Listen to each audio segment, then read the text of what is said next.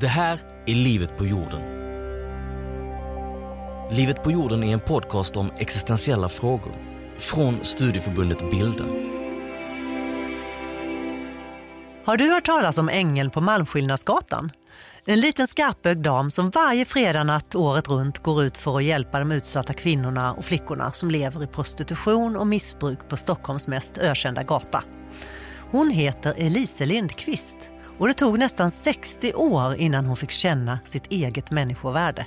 Jag heter Åsa Parborn och välkommen till Livet på jorden, Elise Lindqvist. Tack så mycket. Du är 83 år idag, så det är ett långt liv du kan blicka tillbaks på. Eller 2 liv som jag har förstått att du ser på det.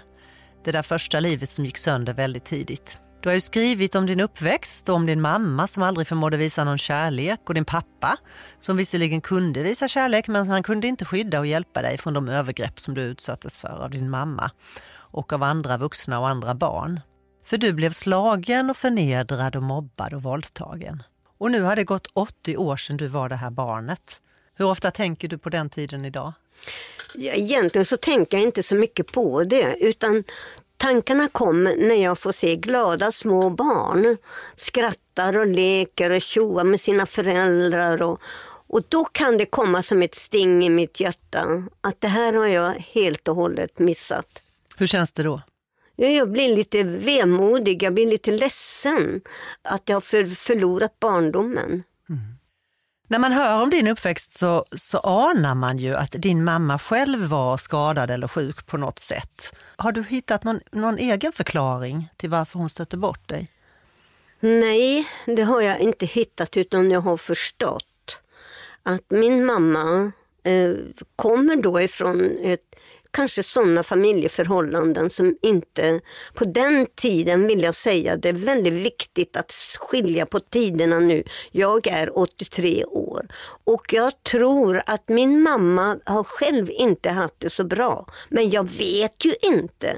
Men jag förstår idag, eftersom jag jobbar så mycket med människor, så förstår jag att hon har haft det svårt. Men du kunde aldrig prata med henne om det? Nej, men hur ska man kunna göra det när man är 5, 6, 7 år och tycker att, vad ska man säga till mamma som inte tar en upp i knät eller kramar en? Men inte i vuxen ålder fick du aldrig någon förklaring heller? Nej, jag tog aldrig upp det för hon dog 2 år innan jag blev kristen. Hade jag varit kristen då skulle jag vara nästan säker på att jag har satt mig ner och pratat med henne. Men det gjorde jag inte. Utan när hon dog, då var det bara, jag hade bara en kall känsla när hon drog den sista sucken. Jag hade ingen mamma, dotter, kärlek som jag förstår andra har haft. Men jag har inte fått uppleva det. Min mamma och jag, innan jag blev kristen, vi kommunicerade med varandra men vi pratade aldrig om min barndom. Aldrig någonsin har jag något minne om att vi har gått igenom hur det har varit för mig som barn. För hon måste ha sett och hört mycket. Och du menar att du blev kristen, det förde med sig att du var mer intresserad av försoning eller av att förstå henne? Eller? Ja, i och med det att jag har förlåtit allt. Och i och med den förlåtelsen när jag kom in i det då efter jag blev kristen, då började jag mer och mer att förstå. Så nu idag, så vi pratar om idag, de här 25 åren som jag har fått gått och varit med. 25 år och känna lycka, framgång. Och här har man varit stämplad till att vara ful och efterbliven. Och som barn och i skolan när magistern använde mig till sex på rasten, alltså då får man ingen som helst känsla. Vara en ung flicka, 5, 6 och 7 år. 7 år får jag veta att om jag berättar för människor som jag känner runt omkring mig vad de gör med mig, som de sa, då ska vi döda dig. Vad tror du som 7-åring och 6-åring? Vad tänker man då? Och jag fick veta att sex, det gör man med barn och med djur. Och då förstår man, ja det är så här man gör. Det här är mitt liv ungefär. Jag redan där som barn misstrodde alla vuxna. Vuxna människor för mig som barn var äckliga. Kunde du prata med någon om detta? Med den här läraren till exempel? Nej. Tänk tillbaka nu. Om jag nu är 7 och börjat första klass och får veta att om jag berättar så ska man döda mig. Hur ska jag kunna förmedla och prata med vuxna människor som jag börjar redan där avsky? Nej, men det är ju fruktansvärt att höra. Men hur fortsatte du gå till skolan eller hur gjorde du? Jag gick i skolan, jag fick inga bra betyg, jag fattade ingenting. För jag visste att man kommer hem så visste jag inte om jag skulle vara i sängen och ligga med och få någon som ville ha mig till sex. Jag menar, min skolgång har jag ingen minne av annat än att man mobbade mig ständigt. Och magistern som använde mig, han drar ner byxorna och kör mitt lilla huvud i snoppen och kör runt med huvudet tills det gick för honom. Och jag bara känner lukten och äcklet som kommer på mig. Så klappar han mig i rumpan och säger, nu kan du gå ut och leka, Elise. Vad får man för känsla? Jag har aldrig varit en glad unge. Jag har inga glada minnen efter jular och midsommar och sånt där. Absolut inte. Och ändå så sitter du här och framstår som klok, snygg, smart, välartikulerad, överlevare. Ja. Det är ju helt otroligt. Ja, men det var undret skedde maj månad 94. Vi ska komma tillbaka till det där undret i maj 94 om en liten stund. Som tonåring så blev du ju ett lätt byte för en manipulativ bordellmamma som sålde det till olika män. Och även om du kom ur det efter ett par år så hittade du aldrig ett riktigt fotfäste. Du började ju döva dig med olika mediciner, alkohol och hade många och ofta destruktiva relationer med män. Och allt tycktes då gå i en nedåtgående spiral. Kan man beskriva det på det sättet? Ja, mycket bra beskrivet. Det var precis så det skedde. Vad hände? Fick du någon hjälp under de här åren? Nej. Vem var du då? Då var jag en missbrukare, blandmissbrukare och gick på mycket farlig medicin och drack mycket brännvin. Så läkarna som har undersökt mig, de har ju undrat hur min kropp egentligen fungerar. För de säger till mig, du har ju inga organ, ingenting är förstört. Jag är frisk, alltså. Ja, jag tackar Gud för det. Och jag tackar Gud för det jag fått varit med om. För det här har jag nu med mig som någonting positivt. Nu har jag med det för att försöka hjälpa andra tjejer. För det var ju någonting då som hände när du var 57 år och befann dig då på ett rehabiliteringshem, lite motvilligt då kanske. Maj 94, som du sa, det var en religiös upplevelse. Berätta om det. Då ska du veta, först och främst så var jag fruktansvärt taggig. De kallade mig för igelkotten, för jag var så elak. Och jag spottade på folk och jag sparkade dem i rumpan och på benen och vad jag kom åt så sparkade jag. Och de hade helvak på mig för jag försökte att ta livet av mig flera gånger. Maj månad 94, en eftermiddag, så sitter folk då som är inskrivna där och sjunger. Och de sjunger med sån glädje. Och jag kände det var någonting konstigt inne i mitt huvud, i kroppen, att var är jag någonstans? Och så sen sträcker de upp sina händer så här och sjunger och ser så glada ut och sjunger om någon som heter Jesus. Och jag tänkte, vem är Jesus? Den snubben har jag aldrig hört talas om. Så jag trodde fullt allvarligt att jag var sinnessjuk och att jag hade kommit på ett mentalsjukhus. Därför var de så glada och ropade Jesus. Och då går jag fram, då hade jag sträckt fram min hand och gått fram till pianisten och sagt ord som jag aldrig har hört talas om. Vill du be för mig? Men han fattade, han började direkt att be. Och här, då hade jag bara ställt mig rakt upp och ner. Och så sedan känner jag hur en värme kommer rakt in i huvudet på mig. Ner i kroppen. Det blir varmt. Och så ner mot fötterna. Där maj månad 94 tog jag emot Jesus. Jesus kom till mig. Jag var ett sårad, mycket skadat barn. Så att här fick jag min livsförvandling. Och här får jag mina första föräldrar. Min andlige pappa och min andlige mamma.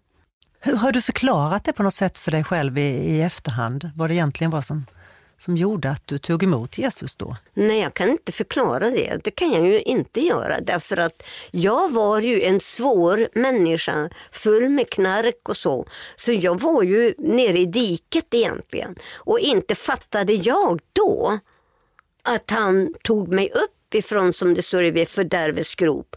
Nej, det förstod jag inte. Men sen långt senare så började jag att känna min tacksamhet att Jesus tog hand om mig. Han drog mig upp och han har nu undervisat mig i 25 år. Vad har du lärt dig? Mycket. Jag har lärt mig väldigt mycket när det gäller människor. Och det var det som jag tror var planen från det jag föddes. Förlåtelse, vad betyder det? Ja, det var ju något fruktansvärt svårt. För att när han då, min pappa säger till mig, min andlige pappa säger till mig, nu måste du förlåta för att kunna gå vidare. Och då blir jag så där vansinnigt arg så jag skäller ut honom och lämnar hemmet i vredesmod och säger, det är typiskt ni karar, ni ska minsann få göra vad ni vill, men vi som är offer, vi ska minsann förlåta, aldrig i livet. Sen börjar jag läsa i Bibeln om förlåtelsen. Och så tänker jag, ja men det måste ju gälla mig också. Jag måste kunna förlåta det. Om jag vill bli av med smärtorna som jag har i kroppen och det här hatet som brann inom mig ändå, då måste jag ju förlåta. När jag förlåter så överlämnar jag ju det. Och sen blir jag fri. Men är det rimligt att förlåta så grova övergrepp och brott? Ja, jag tycker så idag. Kan du förlåta alla som har gjort dig illa? Ja, jag har förlåtit alla. Det är mycket märkligt, men jag har gjort det. Och det var en lång eftermiddag och det var mycket, mycket svårt. Ska jag tala om för dig och ni som lyssnar att det är jättesvårt. Men jag hade min trygghet i min andlige pappa. Han var med hela tiden. Jag skriker bara ut min smärta, för då känner jag hur ont det gör när de är i underlivet och bröstet och hur de har då ändå skurit och bränt mig. Och de här killarna, 5 killar som jag får som små bilder. De här 5 killarna som våldtar mig, jag är 7 år. Jag ser bilden där jag ligger på stenhällen, naken. Men här hade jag lärt mig att stänga av allt vad känslor heter. Och att du förlåter även då, vad betyder det? Det betyder att släppa fri, som jag säger ibland. Att man släpper fri sig själv ska jag säga så. Att man släpper det här, jag går inte och gnager på det. Och efter jag hade gjort detta, då är det precis som jag som en dusch som kommer över mig. Det kändes i den här förlåtelseakten att mina bröst som jag stått med kniven och börjat skära bort, då kändes det som att de blev rentvättade. Magen som jag stått med förskäran och börjat skära. För att du ville ta livet av Ja, den. jag ville skära bort det äckliga jag hade i kroppen. Men här är det som jag blir renad. Och sen så kommer någonting annat som var då mycket märkligt. Och det var att jag känner den där friden, det här ångest, det här som man har på axlarna. Och man känner huvudet och man spänner sig. Då känner jag hur det släpper. Och om du skulle försöka dig på att förklara vad då din tro har betytt de här 25 åren som du har levt. Den har betytt vila. Den har också betytt att jag känner en inre frid. Jag känner ro, tacksamhet. Jag har så mycket att vara tacksam över. Att du vill leva? Ja. För det verkar ju väldigt livskraftig och livsglad när jag träffar dig så här. 104 år ska jag bli. Så då har du bestämt. Och i nästan 20 år så har du då genom Sankta Clara kyrka byggt upp ett stöd för prostituerade kvinnor i Stockholm. Handgripligt, du och några medarbetare som är på plats på Malmskillnadsgatan på fredagsnätterna. Vad gör du och ni där? Först och främst är det förberedelse på fredag eftermiddagen och sen så när vi är klara, vi har med oss smörgåsar och kaffe, nyponsoppa och så har vi med oss ett litet bord och sen så finns vi där uppe klockan 21. Och då kommer ju flickorna fram till oss. Vi går inte någonstans. Vi står vid vårat bord och det är så inrutat nu så alla vet att vi finns där. Och då kan de få en kopp kaffe, choklad, stickade varma plagg som har varit kallt i vinter. Och så står man och pratar en stund. Känns det inte tröstlöst? Att Nej. det bara fortsätter? Och... Nej, det gör faktiskt inte det. För det är flera flickor som har fått bort ifrån gatan. Flera flickor som har fått återvända till sina hemländer. Där jag nu då också fått varit med och hjälpt till. Då är det inte tröstlöst. Och jag får vara gudmor till ett barnbarn. Jag brukar säga så här också, jag har 100 barn. Du vet väl, jag är rik, jag är inte rik på pengar, men jag är rik här inne i mitt hjärta. Jag har så mycket glädje och får ta emot så mycket kärlek. Tjejerna älskar när vi kommer dit upp. Och sen har vi väldigt bra kontakt med olika myndigheter som vi måste ha då. Vi jobbar ju natten, det är ju inte något speciellt som är öppet. Vilken plats har Jesus och kristen tro på Malmskillnadsgatan? Ja, det är bra du frågar, för att i stort sett nästan varenda tjej som jag får möta har en tro. De vill att man ska be för dem innan de går ut och arbetar. De känner en trygghet i att vi ber för dem. Om vi tänker oss utländska tjejer, deras föräldrar har ju oftast då en kristen tro. Och de säger, min mamma, min moster, min mormor, de har bett för mig sedan jag föddes. Och nu är jag här. Ja, vad gör vi? Och så det här då bygger man på att få ett förtroende.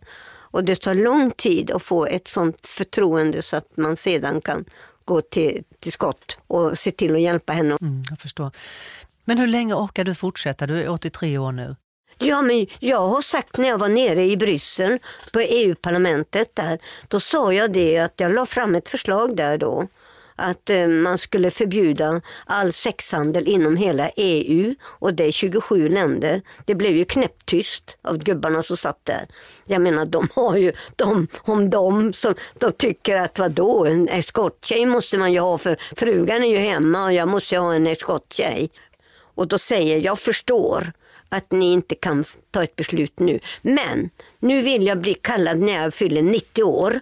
Och då hoppas jag att ni kanske har kommit en liten bit på väg. Och har ni inte det, då vill jag bli kallad när jag är 100 år. Och du skulle sett deras miner. Sista frågan vi ställer till alla våra gäster. Podden heter ju Livet på jorden. Vad tänker du att ditt liv på jorden går ut på? Ja, det var en svår fråga. Jag vet inte om jag ska kunna svara så bra på den. Men livet på jorden, ja, men är att jag får fortsätta så här. Jag vill hjälpa flickorna bort, precis som jag gör med de som har skyddat identitet. Det vill jag fortsätta med, att de har ett rikt liv, och så jobbar jag med de som sitter i fängelset också. Du förstår väl? Vem har ett sånt rikt liv att man kan gå in på fängelserna och prata sen eftervården när man släpps ut och får vara deras morsa? Då har man det så bra, så jag vill inte släppa det här nu. Jag har blivit så bortskämd. Tack för att du kom till Livet på jorden, Elise Lindqvist. Tack att jag fick vara med också. Du har lyssnat på Livet på jorden, en podcast från studieförbundet Bilda. Livet på jorden produceras av produktionsbolaget Munk.